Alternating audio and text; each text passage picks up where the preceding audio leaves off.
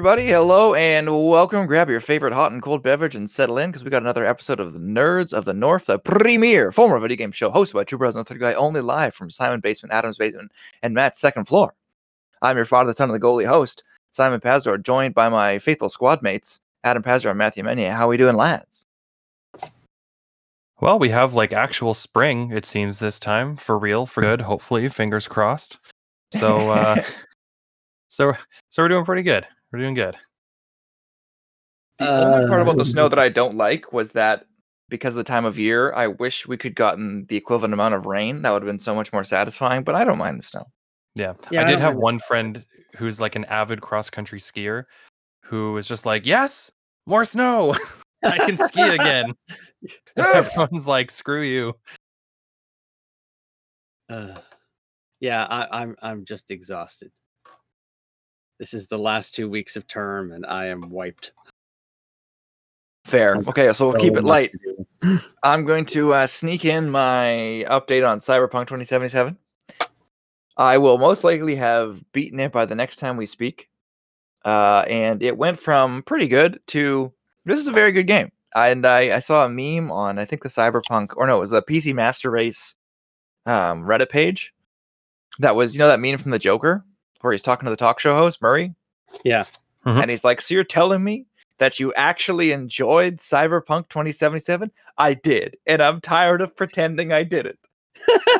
So, I mean, if, to quote Game Dev Review, The Witcher 3 is, for me, obviously an 11 out of 10, right? It's that rare game that peaks above.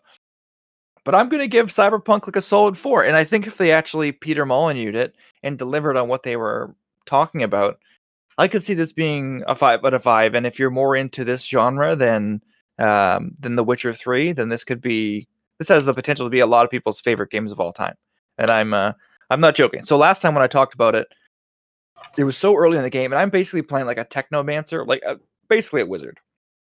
But it's hacking, it's not magic, right? Yeah. And I think Adam can confirm pretty much every game where you get to play a character with magic, the first like 10 hours suck. Because you have one spell, and it's kind of okay, but it's just better to smack shit with a sword at that point. Like in Dark Souls or whatever. It's like, how long can Soul Arrow and Fireball get me? You know? Yeah, not far. But then I got later into the game, and things expanded. And now, like, I walk into a situation, I see a guy, I see a camera, I'll hack it, I'll control the camera, and I'll just go through the facility.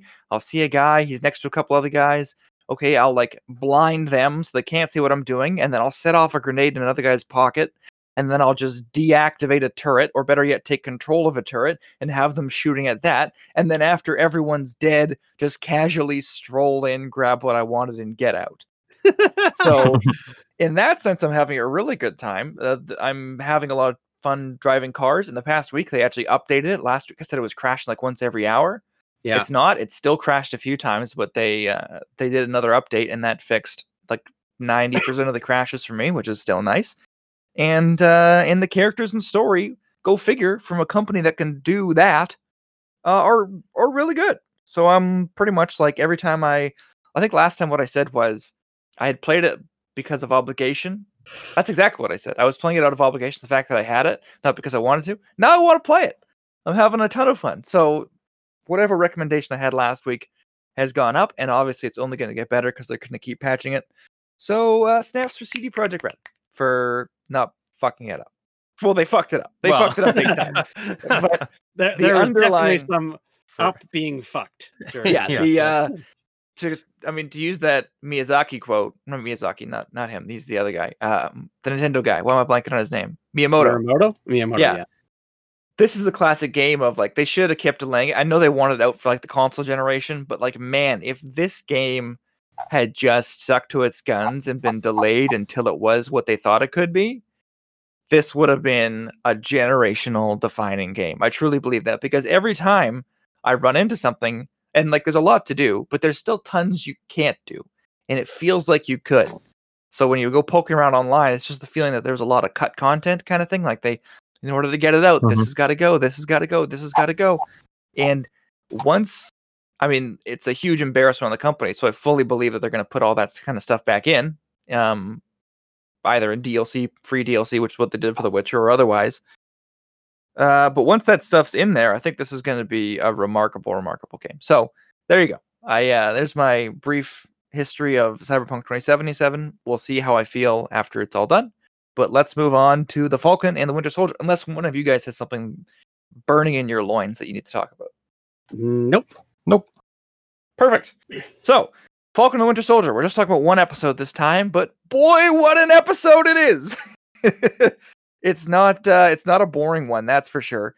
So, at the beginning of the episode, they show you a bunch of recaps, and I'm sure you guys know, in a show like this, or really any show, but especially like this or Game of Thrones, anytime they show you something like from 3 episodes ago in a recap, you're just like, oh, so that's coming up again, right? Mm-hmm. Like a seemingly minor details, but in this they showed a lot of smaller stuff. It was a kind of aside from the first action piece, which we'll get to in a moment, kind of a slower episode. Last week was probably my favorite episode so far. I think this week even topped it, and I even said I think I actually prefer this to WandaVision, and I really dug WandaVision. So maybe we'll go to Adam first, as I go back and forth between the two of you. Adam, what did you think of this week's episode, just broadly? Well, I find it really interesting that you opened that way because I couldn't disagree more. Oh boy, we got some. I was bored out of my mind. I thought this episode was the worst one by a long, long way because it essentially felt like I've been trying to remember what series did exactly this thing, but it was I know what it was. It was Harry Potter. This is how I felt after I read the 6th Harry Potter book because I'm like, nothing happened. All she did was set up the pins for the 7th book. And that's what this episode was. Nothing of consequence happened. All they did was set up the next episode. Like, this could have been a 5-minute recap before the next episode, and they could have cut this entirely. Oh, man.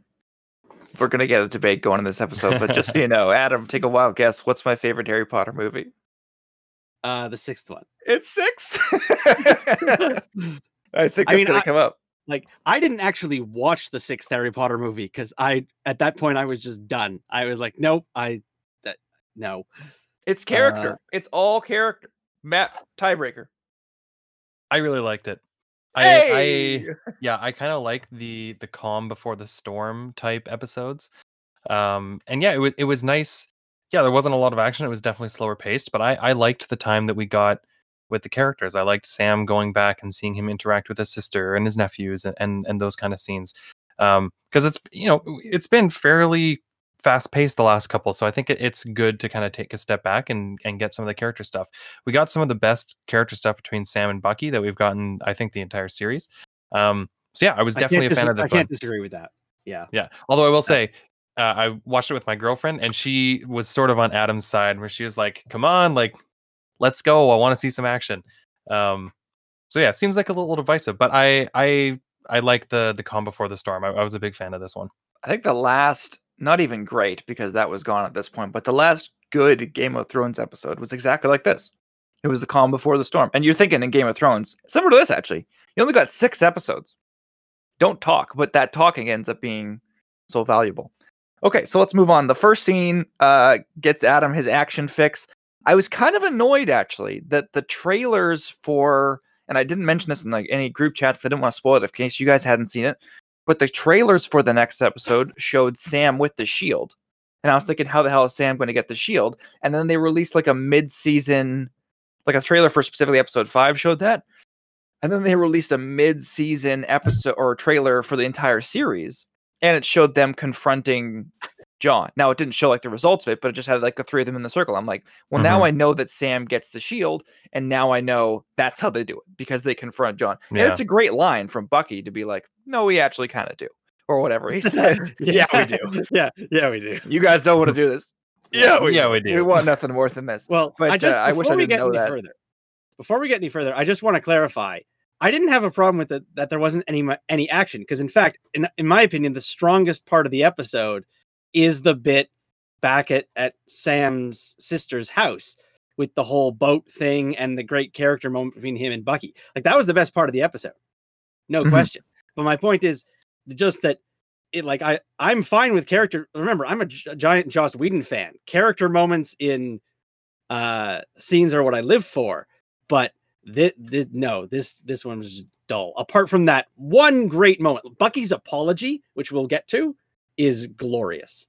Well, yeah, I'm sure we'll pick this apart and try to determine why it worked for us and it didn't work for you. But so first of all, I'm paused at 3 minutes and 30 seconds in, and it reminds me that I had never heard of Kari Skogland, I think is the name of the director.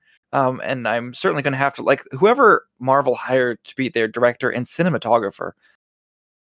Cinematography in this is astonishing. And like 3:30, and you just have John like kneeling with the shield in front of him in an empty warehouse. It's just like, that's beautiful. I would put that on a wall. It's John Walker, so it's fucked up, but I would put it on a wall. It's pretty incredible. So we're seeing John kind of go into more of his psychosis. He's convinced that the guy that he killed, I'm blanking on his name, it doesn't particularly matter, I guess he's dead.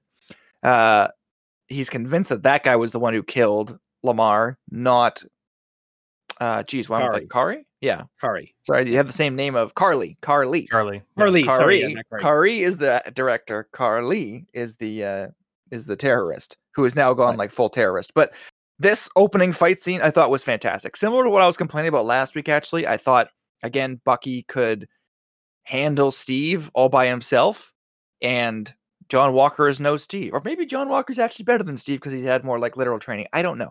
But to me, John Walker's no Steve. So Bucky going toe-to-toe with Steve, with Bucky and Sam struggling with John Walker. A little bit confused, but I guess they're still showing that Bucky's holding back a little bit. And he did have some good superhuman moments in this episode, so I can't complain too much. But I definitely also noticed in the midst of all of this, everyone got a chance to hold the shield. Bucky got his little moment. Mm-hmm. And I thought that they were actually very creative with Falcon's wings specifically. Like, he uses them to trap or to trip John. He uses them as like a there's another time where he like grabs and he like almost hooks John. It reminded me of, he learned from Spider-Man, is what I said when I watched it. Like he uses them to like and then try to fly maneuver away himself for different like fighting techniques and stuff like that. They were used really interestingly. And knowing what happens at the end of the fight, I guess it's sort of like death flags for his wings. Like when there's like a beloved minor character who suddenly gets like a big long extended scene, like with just a whole bunch of like cool character stuff, and then 20 minutes later in the episode they die. I always think of it as the Sir Barristan Selmy scene. Literally. But I feel like that's sort of what they were doing at the wings. I'm just like, oh man, look at all this cool stuff they're doing at the wings. We haven't really seen Sam fight like this before. And then 2 minutes later, boom, wings are gone. Yeah, wings are gone. It's also very interesting to see that John was going for the kill strikes on all of them. Like, I think he tries to do the same beheading move he did to the guy on all of them. And I genuinely, John is kind of terrifying, especially when he's just trying to you think maybe he's trying to strangle Falcon, but he's actually ripping off the wings there because I guess he thinks he's just going to be a man after that point, and that's John's whole thing. But Adam, what'd you think of the fight scene? This is the first part where I was like, oh, this is going to be a boring episode, because I thought it was a pretty boring fight scene. I was just totally unimpressed.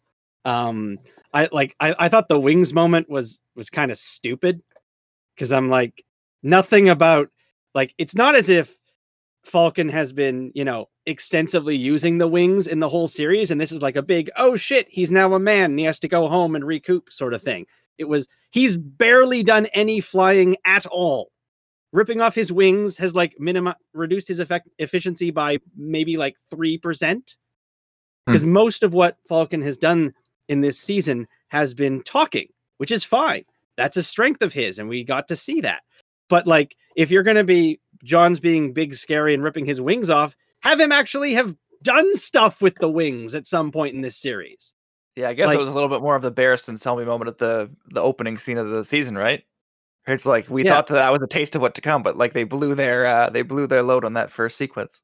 Yeah, and I liked Bucky going, yeah, we do. That was funny, and I like that you can see Sam and Bucky starting to fight together as opposed to just being in the same fight.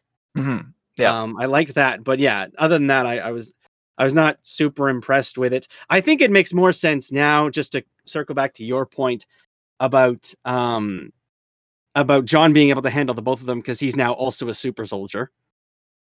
Well, yeah, he definitely wouldn't be able to do it without it. But to me, Yeah. the order, if Bucky was equal to Steve and John is less than Steve, then Bucky should be greater than John. Is how the math worked in my head. But I guess he's still. Maybe we'll see, in the upcoming episode after he forgives and truly comes to grip with that. Maybe that'll unlock his full potential. We'll see. Yeah, Well, I always also, kind of. Steve was never trying to kill anybody. True. Well, yeah, and Steve was a soldier, but he wasn't like. I mean, regardless of the actual super soldier serum, John Walker was kind of like a regular super soldier, right? Like he was an elite at the top of the top soldier. Where Steve was, I mean, he was obviously a very good fighter, but like that wasn't really what made him what he was, where that is what kind of makes John what he was. So for me, the difference that I was kind of thinking was like John's an excellent soldier, an excellent fighter, and now he's a super soldier. So he's probably on par, better than like a better fighter than Bucky. But Steve had the no quit attitude, like he can go all day. John can't, even though he's maybe like a more technically skilled fighter. He still just doesn't have that kind of it factor that Captain America needs, and so it kind of lets him down. Maybe we'll phrase it like this: it's Bucky at the bottom, or Sam at the bottom, and then Bucky, and then Steve, and then John, and then Winter Soldier. That's how I'll phrase it in my own headcanon. Mm. So I can go back and watch Winter Soldier and watch him kick ass, because I still don't think he's achieved that. But also they don't have the same choreography team, because the choreography in Winter Soldier was just and they're not trying to kill John. Yeah, no, exactly. Well, yeah, that arm break was brutal, but of course he's got the super soldier gene, so he's back. And then you have a nice moment at the end where Bucky gives the shield to Sam, and it's kind of, there's no decision to be made here in Bucky's mind. Sam needs to be Captain America, although we'll kind of come to what that means later. Then we get Torres again. Kind of miss Torres. He comes in. That dude is just charismatic as fuck, like that. He's been gone so long I'd forgotten his name. Yeah, but he just comes in here, and like those people who they just seem so comfortable in a room like that. He just seems, the way he talks to Sam, it makes them seem like they have more of history than they do, or even that Sam kind of talks back to him. That's very interesting. But he basically says, "Good luck, good fucking luck finding Carly," and they have their "give up your badge, you're off the case" moment. And then Sam leaves, and he leaves the wings to Torres. Yep. There you go. Maybe we'll get a new Captain America, but we're probably also going to get a new Falcon. Not necessarily next episode, although we'll see. But at some point, the seed has been planted for Falcon 2.0. Do you guys have any thoughts about that, or should we just keep moving? I think it gives him a jumping off point, either to make somebody else the Falcon, or to just have sort of, a bit of a retirement form. If Torres ends up being the Falcon, I'm totally down for that, because I don't know who this actor is, but he's great. The character is really fun and engaging. So if they're doing this as like a passing of the wings moment, then I'm totally down for that. I like this guy a lot. He does become Falcon in the comics. I can confirm that. Okay. So yeah, that would probably be a clue. Yeah. Yeah. So even if they're not doing it, at least like leaning into an Easter egg for sure. Yeah, it might not be like this, but maybe he'll pop up in some future. It's also good to get like good actors who don't cost a lot. It's the same thing as being like a sports franchise. You need good character roles that don't cost you a ton. So like you can afford to get whoever Torres' actor is to sprinkle him into some upcoming projects, unlike Anthony Mackie, who's probably going to cost a fortune, Yeah, you got to get some good actors on their ELCs and sign them for like 8 movies. Exactly. I mean, that's exactly what it is. Like Anthony Mackie was already a name, but they put him in Ant-Man because he was on his ELC.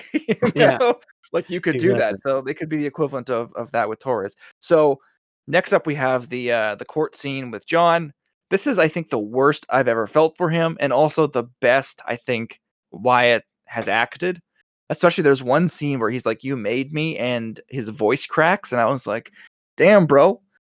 Like we've seen it back. We've been saying it the entire season. He's what they wanted him to be, but what they wanted him to be wasn't the correct thing. But he pretty much lived up to the legacy. America's going to kill people. That's the legacy of the new Captain America. That's what he thought he was supposed to do. That's what a soldier's supposed to do.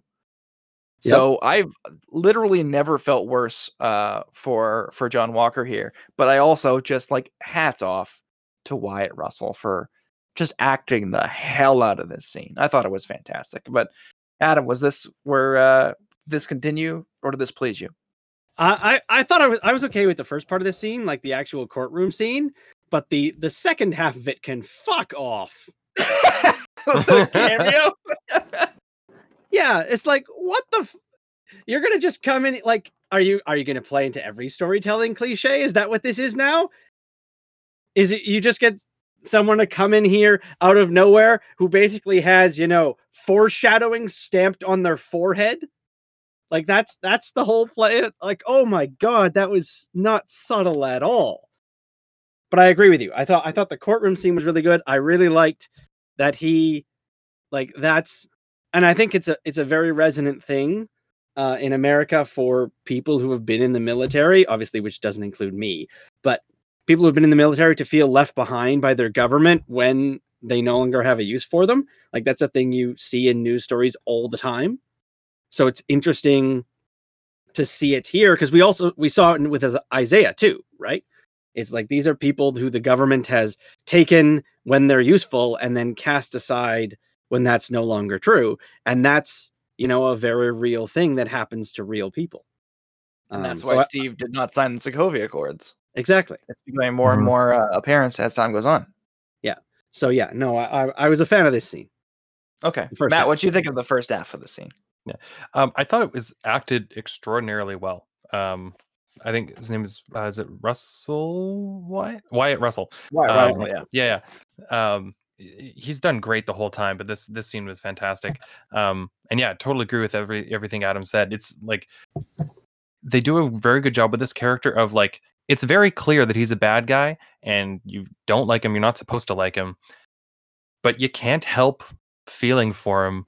Like, repeatedly throughout the series, they've done a really good job of making you kind of feel bad for him, even though you still don't like him.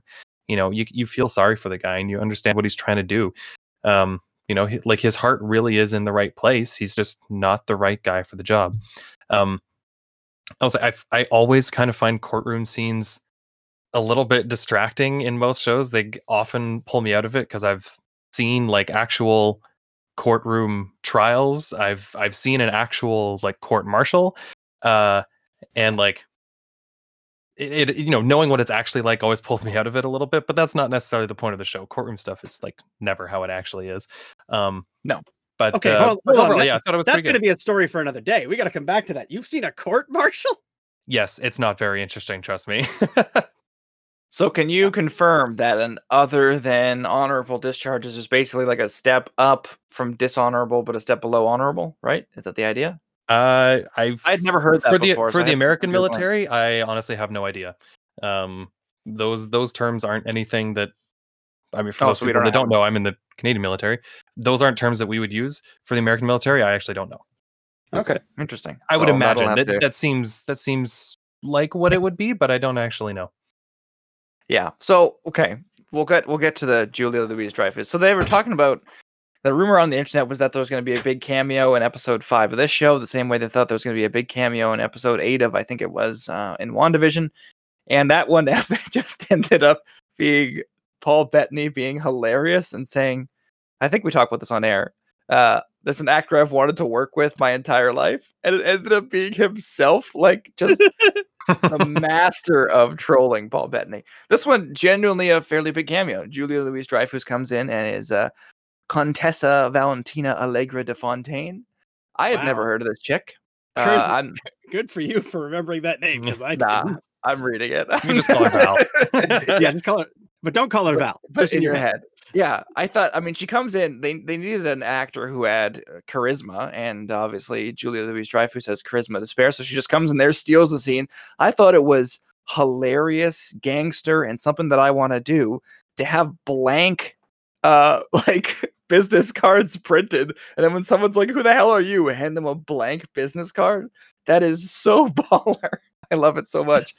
But so she comes in, and as you said, Adam, it's basically just like foreshadowing the movie. But in the Marvel Cinematic Universe, I feel like it things are going to lead into each other, So it's similar in WandaVision. There are a couple of things that's like, oh, I'll be interested to see where that goes in the future, or if that comes back in some future project.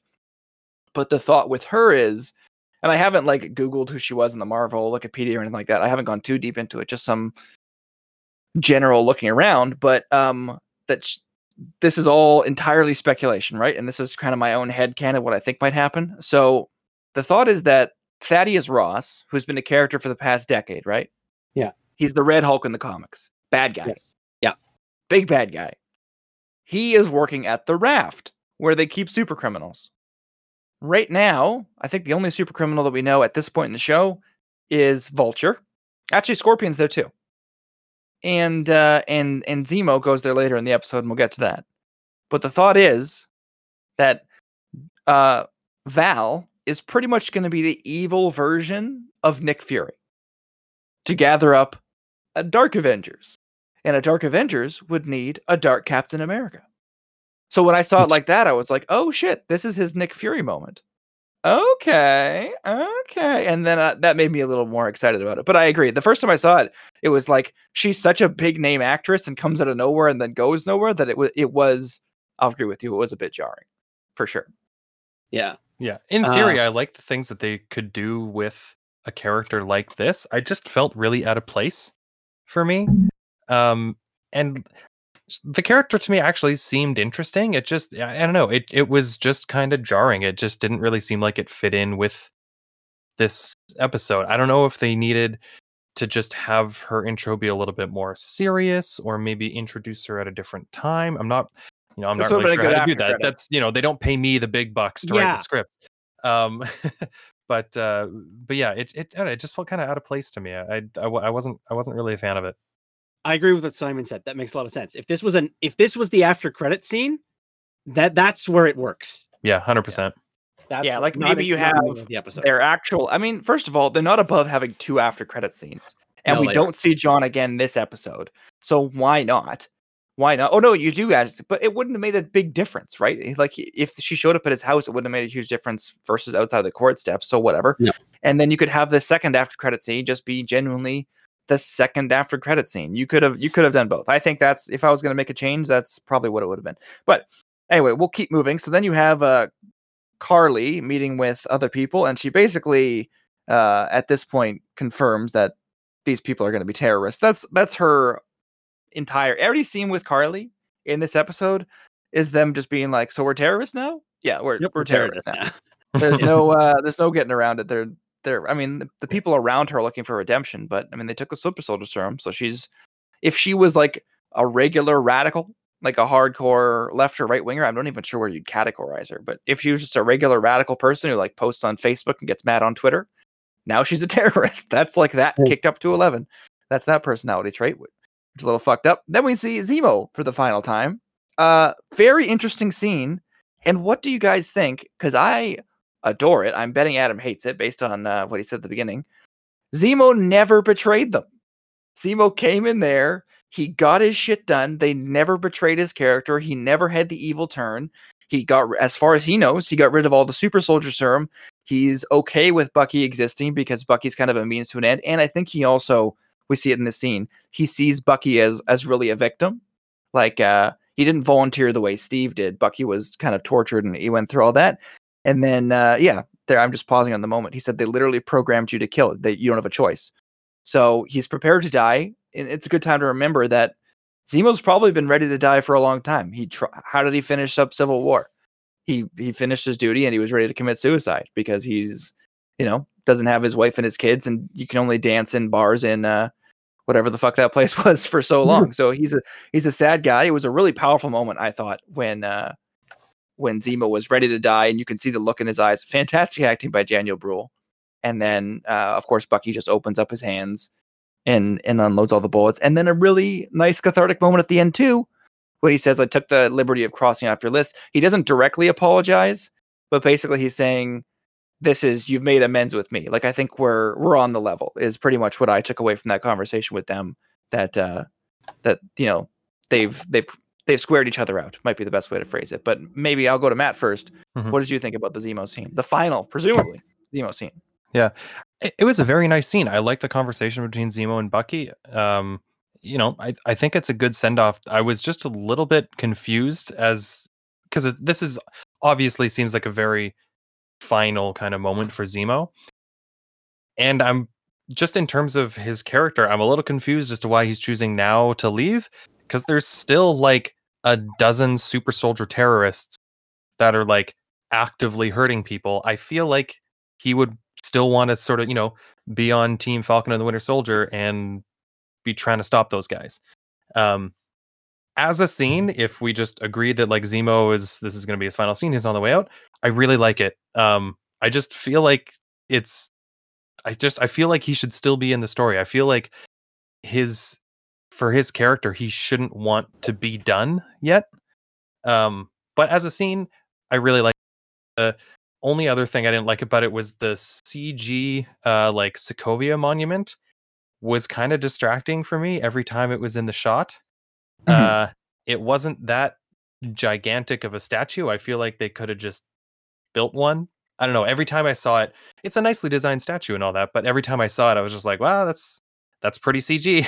And it just sort of took me out of it for a second. Oh man, I didn't notice that at all. So maybe I'm just totally oblivious. Yeah, he does kind of give Bucky the homework assignment of there's no coming back for them. You got to kill them.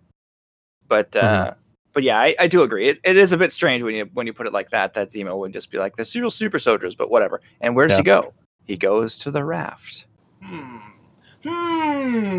This is where I scratch my beard and I look up at the sky and I say, Adam, what do you think? Do you at this scene? I mean, Matt basically said everything I was going to say, almost word for word. Jerk. He stole from. Yeah. The only other thing I was going to mention was exactly that. I think it was a very strange. Like there were a lot of decisions made here that felt like the screenwriters wrote themselves into a corner. Like exactly what Matt said. It doesn't feel like Zemo is done. It's weird that he would leave now and so peacefully. The character moment with him and Bucky is fine and good, and that's a good sort of squaring up, but it happened too early. Like this is a thing that should happen after the next episode. And also taking him to the raft is weird. Like he doesn't actually have any superpowers. A Wakandan prison would hold him perfectly well. And the Wakandans are like really mad and also not really big on outsiders, especially since like, with Chadwick Boseman dead, one would assume that they haven't mentioned how Wakanda is dealing with the loss of the king. I don't think that Marvel knows how they presuming that they're not just going to recast. At this point, I think it was all probably done and set by the time that happened. Yeah. So we probably won't see whatever they're going to do with it yet. But like, I don't like every decision in there felt weird. The character moments felt fine, but all the decisions felt weird. The decision to do it now, the decision to take him to the raft, the whole thing about the bullets. Yeah, the bullets, they did drop it as if they were like, oh, these are the specific bullets that he was like saving up, right? Or something like that. But it was just like, okay, you could have just had an empty gun. Like we didn't. I believe you, there's no bullets in the gun. Yeah. Yeah. So yeah, there were a bunch of like the scene itself I thought was really good, but there were a bunch of decisions around it that I didn't like. See, they didn't say this. Sorry, go ahead. I did look up a dishonorable discharge. Other than honorable. Well, yes. So there are 3 levels. There's dishonorable, honorable, and other than honorable. And basically, dishonorable is reserved for court martials. Okay. So if you're getting kicked out, but you're not court-martialed, it's other than honorable. Other than honorable, yeah. Okay, I can live with that.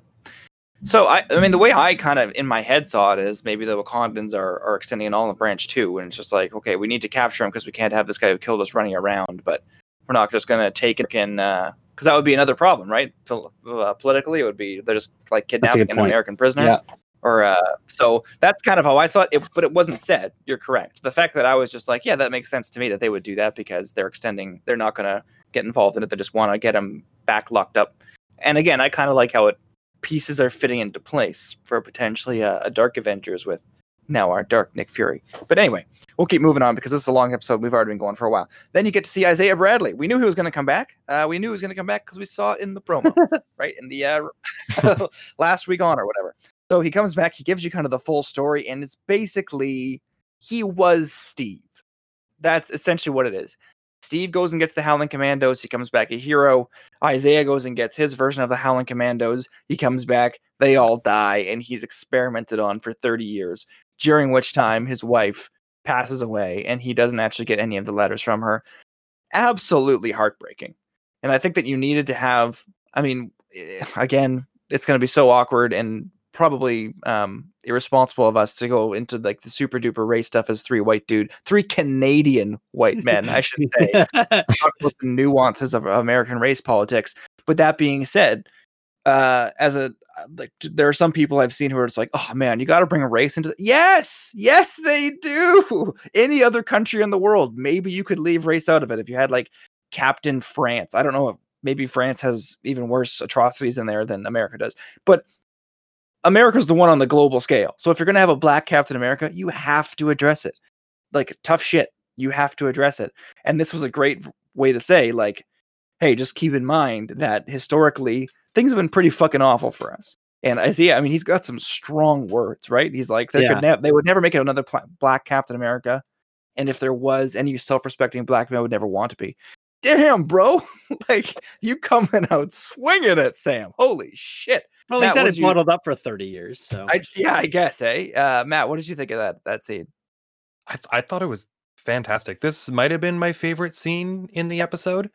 And yeah, again, I don't want to get too deep into it, as you know, I don't want to interpret other people's experiences and feelings for them, but like, you know, as basically an outsider to this conversation, I thought it was amazing. And yeah, it's like, I think the idea of a black Captain America is inherently political. Like I think you have to put some serious blinders on to not see that. And so I think it's good that they're addressing it. I think it would almost be irresponsible to just, you know, do the thing that it looks like they're going to do and have Sam become Captain America and not talk about it. But yeah, I really, really like the scene. I don't know if we're going to see more of Isaiah Bradley. I would guess not. But he's been a really interesting character. And yeah, I thought the scene was excellent. Yeah, I mean, last week, remember at the very end of the episode, I listed off like 8 or 9 story threads that they had 2 episodes to close out. They took the time to slow things down and close a bunch of them. I think that, I think that the one on Isaiah Bradley is closed for sure. Yep, totally agree. Okay, so moving on to the next scene, which is, man, that scene was actually longer than I thought it was. Okay, so now we have Sam home, and we begin a very long sequence, and I thought a wonderful sequence of Sam trying to fix up that boat. So right now, I did again. I really like Sarah, and so does Bucky. But I really like Sarah, and all the scenes that she has with Sam, because they had a very natural to me sibling relationship. And at this point in the episode, Sam has given up, and he's like, "Okay, so we're gonna sell it." Like he's conceded. He went halfway and met Sarah and said, "Okay, this is what's reasonable." He gave up, which is exactly what you want to see from a nice character. Obviously, in the end, she'll do the same thing for him, but. Yeah, then they realize they have to fix it up. They have that nice sequence. It's a little bit like cheesy, but sure, he's a superhero. He's supposed to be a good guy. It makes sense he had good parents. You get that lovely scene of the community coming together. This might have been too much cheese for Adam, but the scene of we still have a few more favors to call in. We're not totally useless. The community coming together. To me, that was just nice to see. Like it had they wanted to establish that earlier, where Sam's from is a very small town feel. Everybody knows everybody. And then when someone's in trouble, they're going to come together and find a way to sort it out. And then Bucky showing up with, I thought, some of the funniest superhero moments that I've seen in a long, long time. Like, deep cut, okay? And I'll go to you guys in a second. Did you guys remember the first Fantastic Four movie with Chris Evans? Yep. One of my favorite superhero moments in any movie I've ever seen is when Chris Evans is carrying Jiffy Pop, and it pops while he walks to the couch. Yeah. Yeah, that was great. To me, that was one of the great superhero moments. Just like casual superheroing isn't something that we get to see enough. And it's not the same thing here, but I got a little bit of that same feeling when Bucky's just like Sam struggling with things that are difficult to do. He's probably going to eventually do it. He's a very strong guy. And then Bucky just comes in and just does it. It's like, yeah, having super strength makes a lot of these shipbuilding tasks trivial. But at least this is since it's such a long sequence, we'll start with like the first part of it, and then when Bucky shows up for the first time. Also, I thought hilarious line. I'm right-handed, so I don't immediately think of it. Yeah, that was so good. No, amazing. I actually really like this scene. Oh, I thought it went on a little long, but I like the concept. I like the community coming together. I thought once I saw this scene, I felt a little bit better about Falcon getting his wings ripped off. Because now you sort of see, okay, we're building to an all is lost moment, and you can't do that if he still has his wings. I'm like, all right, you didn't pay it off earlier, but you paid it off now, so I forgive you. But I thought that was good. Yeah, that Bucky's line is hilarious. Him showing up is great. The sort of awkwardness is like where the two of them, they've been not nasty, but catty with each other for so long that it's weird to see them be nice to each other, and they're awkward, and that's good. And so I like that character moment. Yeah, I'm with you. I really like Sarah. The community moment makes sense. And I'm 100% casual use of superpowers is one of the best things.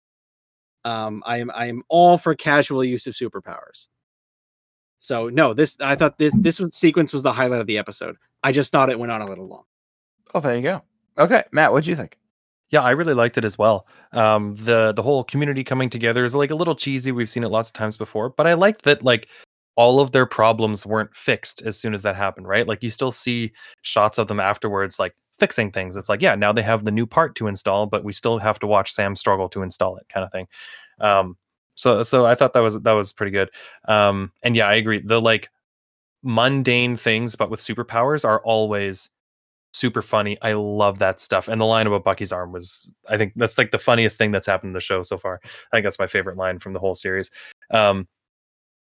And there was one moment that I noticed where Bucky's just sort of sitting on the ship and he's just sort of like playing around with a knife. And it I don't know if it was intentional, but it really made me think of like Captain America, the Winter Soldier. Like in the movie, he has some like similar moves where he does when he's like fighting Steve. He does this like sort of flippy knife thing a few times, and it just I don't know. I remember that. I don't know if that was intentional, but it made me think of that. I thought that was kind of cool.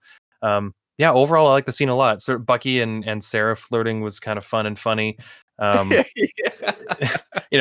of course, obviously Sam doesn't like it. Like, hey, don't flirt with my sister. But yeah, overall, I really like this sequence. It was nice. It was good to see Sam be kind of like a regular life superhero after losing his wings. Yeah, I think that the scene with the knife was definitely intentional. What I don't know is if it was scripted. I think that's what you might have meant. Like, I think that maybe Sebastian Stan was like, because I remember watching an interview with him after he did Winter Soldier, where he was just talking about like practicing that knife shit like 24/7 in order to get it look as smooth in the movie, and it looks smooth and makes sense that he didn't necessarily lose that little skill. So they just found a way to throw it in there and to say he's still the kid still got it. Yeah. It was just a lovely, like, heartwarming community scene. Then you have John meeting with Lamar's family. Speaking of the opposite of heartwarming. Yeah, it's in a very dark room. It's all sketchy. His parents are both like, I think his dad was just like, so this is what happened, and then his mom was just overwhelming John with gratitude. And I thought that, I truly believe that John loved Lamar. It's just that he went off the deep end a little bit. But then you get to see this stink eye from, speaking of sisters. Yeah. Oh my God. Yeah. That I barely have a sense of smell. I could smell it through the TV. That stink eye. I swear to God. That eye reeked. Yeah. But yeah, so that's probably going to come up later. I don't know. Well, actually, I don't know if it will. I don't know if we'll ever find out the truth, or if that's just a thing that we get to see, that even in private, John, I think truthfully believes that the guy he killed Lamar. Yeah, I think the interesting thing for me in this scene, like I like it in the sense that it's a parallel, not just the light and dark thing, but also in that the scene before you see Bucky and oh my God, I've lost his name. Steve? No, Sam. Sam. Sam, thank you. Yeah, I don't know where it just went out of my head. Anyway, you see Bucky and Sam get what they need from each other, right? Like they're getting support from each other and from the siblings, and Bucky gets to use his powers for an unambiguously good thing. Like there's a lot of like it's a very cathartic moment. And then over here, yes, the moment is sad, but I think more importantly, he doesn't get anything that he needs from the family.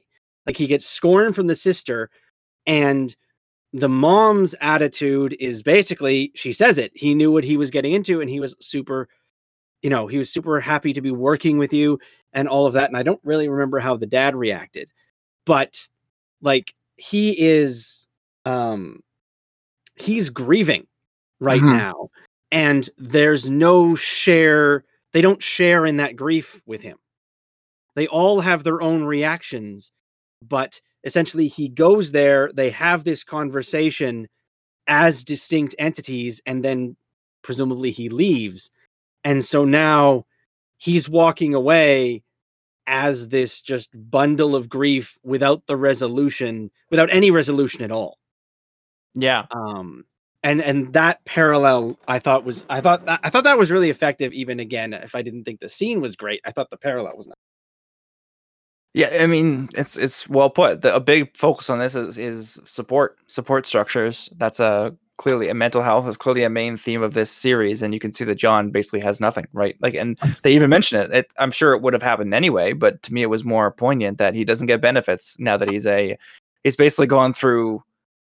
Not to rank people's PTSD, but I think it would be fair to say that he could probably get a diagnosis after what he's gone through, if not had one already, quite frankly, based on what they've told us about his history of the service. But nope, you're pretty much fucked. You're on your own, which is another kind of statement about American systems. I do want to point out, because then after that we go back to Bucky and Sam building the boat. Well, we do have a scene in the middle there, but there's a scene where Bucky and Sam are drinking, and there haven't been a ton of like paid advertisements, and they don't like show the Heineken bottle, like they're not holding it with the label out or anything like that. But okay, this is just a dumb little anecdote. When I first started drinking, like as an adult, I had seen in movies that they do that thing all the time where they just like lift the bottle up aggressively and then slam it back down. That's how they always drink in movies, just like glug, glug, glug, and done. So yeah, I did that at a party. I wasn't paying attention. And I was like, this is how people drink. And I did that. And then if you do it with actual booze, it will foam up. Oh yeah. It like 100%. Foamed up and ran over all my shirt, and I look like a fucking lunatic. But I was like, I thought it was gonna be cool, and it backfired. So then when I saw it here, I'm like, Bucky, there wasn't even any bubbles when he did it. What the hell? Anyway, so and then we get to see there's the smallest scene of Sharon, and she hires Batroc. So first of all, I still don't think Sharon's a power broker unless it's a shadow broker type situation. But I think there might be someone that she's working for. But boy, is this sketchy that she's hiring. I mean, we don't know what he's hiring. He's been hired for at the time, but she hired him to kill Vulcan unambiguously. He says it later. So another thing, we weren't sure if we're going to see a GSP again. Yeah, he's definitely going to be a part of the final, and I think he's going to have a big fight scene. I think that's what they're gearing up to. But Sharon's sketchy as fuck. Well, yeah, I kind of feel like I'm thinking now either one of two things. Either Sharon is the power broker, or the power broker is going to be some previously established villain, like maybe like the Mandarin or something like that. Because I feel like they've talked about it too much to not have a power broker reveal in the finale. And if it's just some random person we haven't seen before, I feel I feel like that would kind of take the wind out of the sails a little bit to just like introduce the big bad villain in the very last episode. So I'm kind of leaning towards now that Sharon actually is the power broker. Interesting. I think if you reminded me of what I'd probably put my chips in for, I think I'd put it for the Mandarin, because we know the real Mandarin's coming, and they're in the correct part of the world. So that to me would make sense, and they're kind of leading him in because we're going to have a Shang-Chi movie. Adam, what'd you think of Sharon Carter being sketchy? I mean, I don't know that we needed to see this scene again. This felt like another post-credit scene. Although I appreciate that having 3 is now pushing it.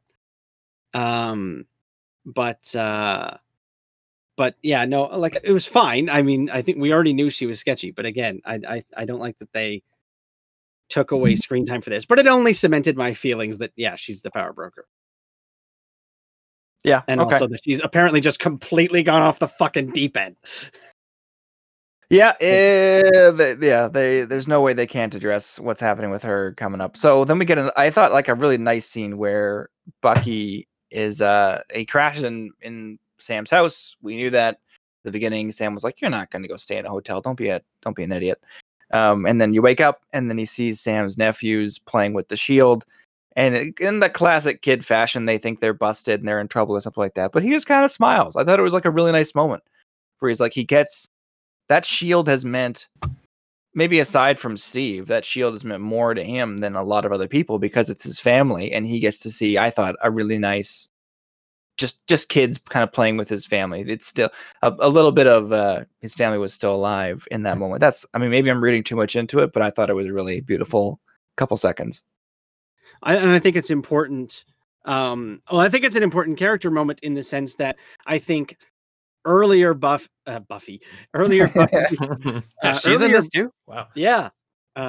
Earlier would have, also she would have kicked his ass. Earlier Bucky would have gotten mad at the kids. Yeah, true. This Bucky is mature. Yeah, he's been like, don't fucking touch the shields. There's the arc. For Bucky right there. So then continuing, Matt, did you have a thought about that, or should we move on? No, I just thought it was a nice moment. I don't have much to say.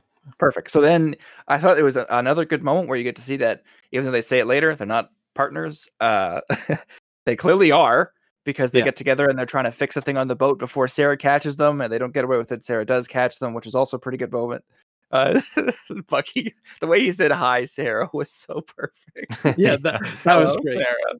Yeah, just incredible stuff. And then they get to go and have maybe my favorite scene of the entire series. No, I'll say it. My favorite scene of the entire series: them chatting outside Sam's house. So first of all, they're playing a very elaborate catch with the shield, which was kind of cool, but also makes sense, right? Like, the thing does not obey the laws of physics at all, to quote Peter Parker. And if you're going to get good with this thing, I think that was a lot of people, myself included, thoughts when Steve gave Sam the shield at the end of Endgame. Spoilers for Endgame, I guess. I don't think I need to say it at this point. If you're listening to this, you've seen Endgame. Let's be comfortable. Like, my thought was, okay, I like Sam a lot, but that boy needs some super soldier serum, because to understand the trajectory and handle that shield, I don't feel like a regular human could do it, was my thought. But then they knew that and they put the scene in there. But like, you get to see what we talked about 2 episodes ago. Our favorite part was Sam being a therapist to Carly. He's got the skills, use them. His words are as effective, if not more, as his fists, right? And you get that. It's such a fantastic scene. And Bucky, I think, lays it all out too. You know, at the beginning, you knew something was eating Bucky, but he didn't really have the capability to vocalize it. Now he does. He says, that shield's my family, and it's all I've got left. Such an incredible little scene. And then, Steve gave me the book. He's kind of talking about Steve. He's kind of talking about shield. And we get, it was implied, but it's nice to get the confirmation that Bucky and Steve definitely had an off-screen talk before Steve went back in time, which was lovely to hear. I think we all suspected it, but it's nice to know that they had that kind of level of closure. And then Bucky says straight up, I don't think either of us really understood what it would mean for a black man to become Captain America. Yeah. And I think that's the thesis of the show. Honestly, that's what this whole thing has been building up towards. So I pretty much adored all of that.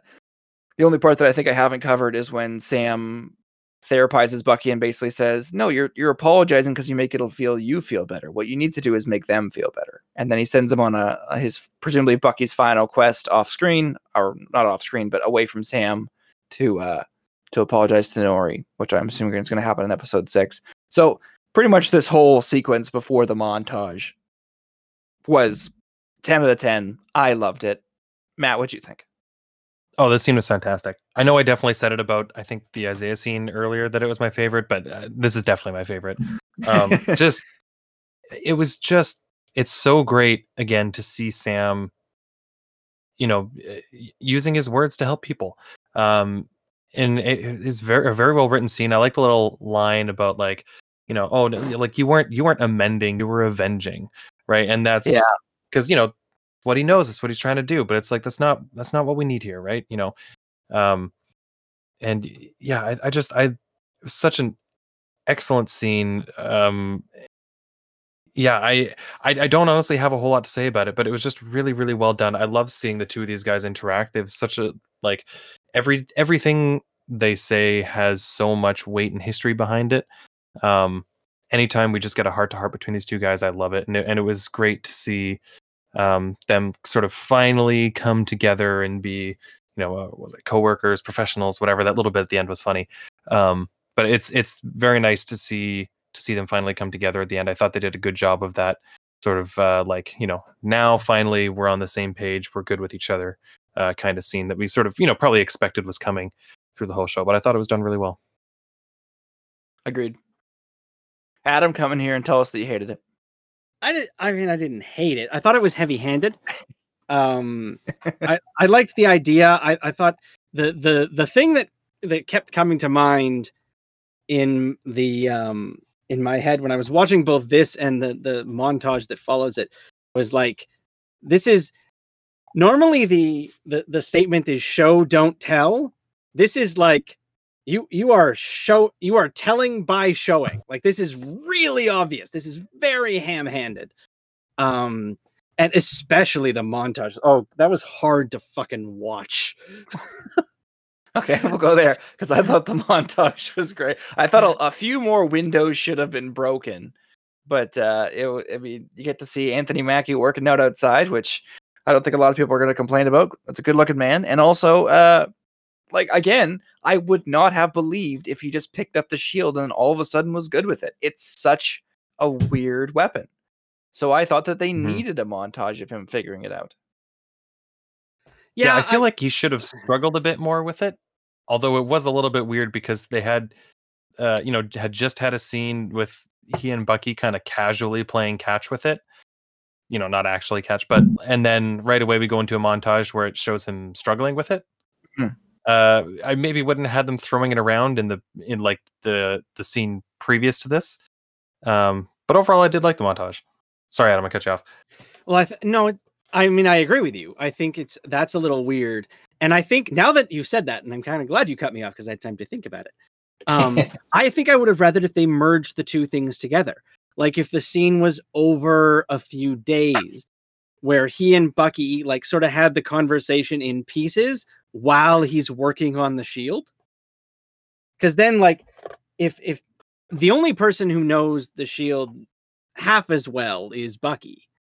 So it would have made sense for Bucky to be helping him sort of become Captain America. And that also would have been a very good character moment for Bucky in that he gets to, not only has he, explicitly given his permission for Sam to do that and said that he talked to Steve about it and said, yeah, this is a good idea, even though we didn't think it through at the time. But I think it would have been good for that, both the training part of it and the conversation part of it, to start out difficult and then grow over the series of a few very short scenes, because that would have been a nice parallel. It's here's a conversation that they are struggling to have because communication is not their fucking strong suit. Not with each other anyway. And then over a bit of time, because they're actively working at it, as Sam said, because they're putting in the work, Sam gets better with the shield and they get better with each other. And then you culminate with Sam being ready to go and Bucky going off and amending rather than avenging. I don't know. I thought that the scenes on the boat were them getting more comfortable with each other was truly what I thought. Like, it started off with, Sam can't do something, so Bucky takes over, and then that's the running joke for a little bit. But then over time, you see that they are, culminating with, what was it, the ship's engine or something that they were trying to fix, that they truly worked together on it. So I kind of thought that by the time they got there, they were capable of having that moment. I did also think I know I touched on it earlier, but just to expand on my own point, tap myself on the back, was when Bucky says that, when they talked about it, that also made it make more sense why Bucky was so pissed off at Sam at the beginning of the season. Just we talked about this was supposed to be your fucking gift and you throw it away. He didn't want to say it because it wasn't there. But I thought that it made previous scenes make a little more sense. Yeah, they probably could have spaced it out a little bit more, but I didn't mind how they did it. There was one scene, there's only 2 scenes left, so we'll wrap up in a hot second here. There was one scene that we didn't talk about, which I thought was also important, which is they're about to paint over the names of presumably their parents. on the boat. And Sam gets in there. He's got the blue paint, and then Sarah's like, "Nope, stop." And then they have a nice little talk. And basically, Sarah says, Bradley was right to say what he said. Those are definitely his experiences, but those aren't the only experiences. And then I want to almost go back and read it verbatim because it was so good. But Sam's line of, "What's the point of getting knocked down if you don't get up and keep fighting," or something like that. And when I heard that, I was like, "That's Steve. Captain America." Yeah. That's the Captain America line that John never had in his philosophy book. But that's very Steve, and it's very it's good that Sam is at a point where that makes sense too. Maybe even more poignant for him. So I have a feeling that none of us need to talk about the terrorism because they're terrorists, and then then the episode ends before we get to see what's in the box. So, did either of you guys have any scenes about the boat one that I just talked about? Any thoughts? What you said basically sums it up. I think, yeah. Yeah. It's a good necessary scene, and it's a good necessary moment for Sam, because now you've convinced the audience that he's a good successor to Steve in the way that John can't be. Exactly. Yeah, and he kind of had his moment with his other superhero of like the fully like accepting, like, yep, like you're the guy, and now he kind of has that same conversation with his, like his non-superhero family. I thought it was kind of a nice parallel. Exactly. Yeah. And I thought that was a good moment. Like, the conversation that he has with Sarah is so well written, but also so thinly veiled because it's clearly alluding to more stuff. But it was just a great little moment. What would be the point of all this pain and sacrifice if I'm not willing to stand up and keep fighting? Was the exact line.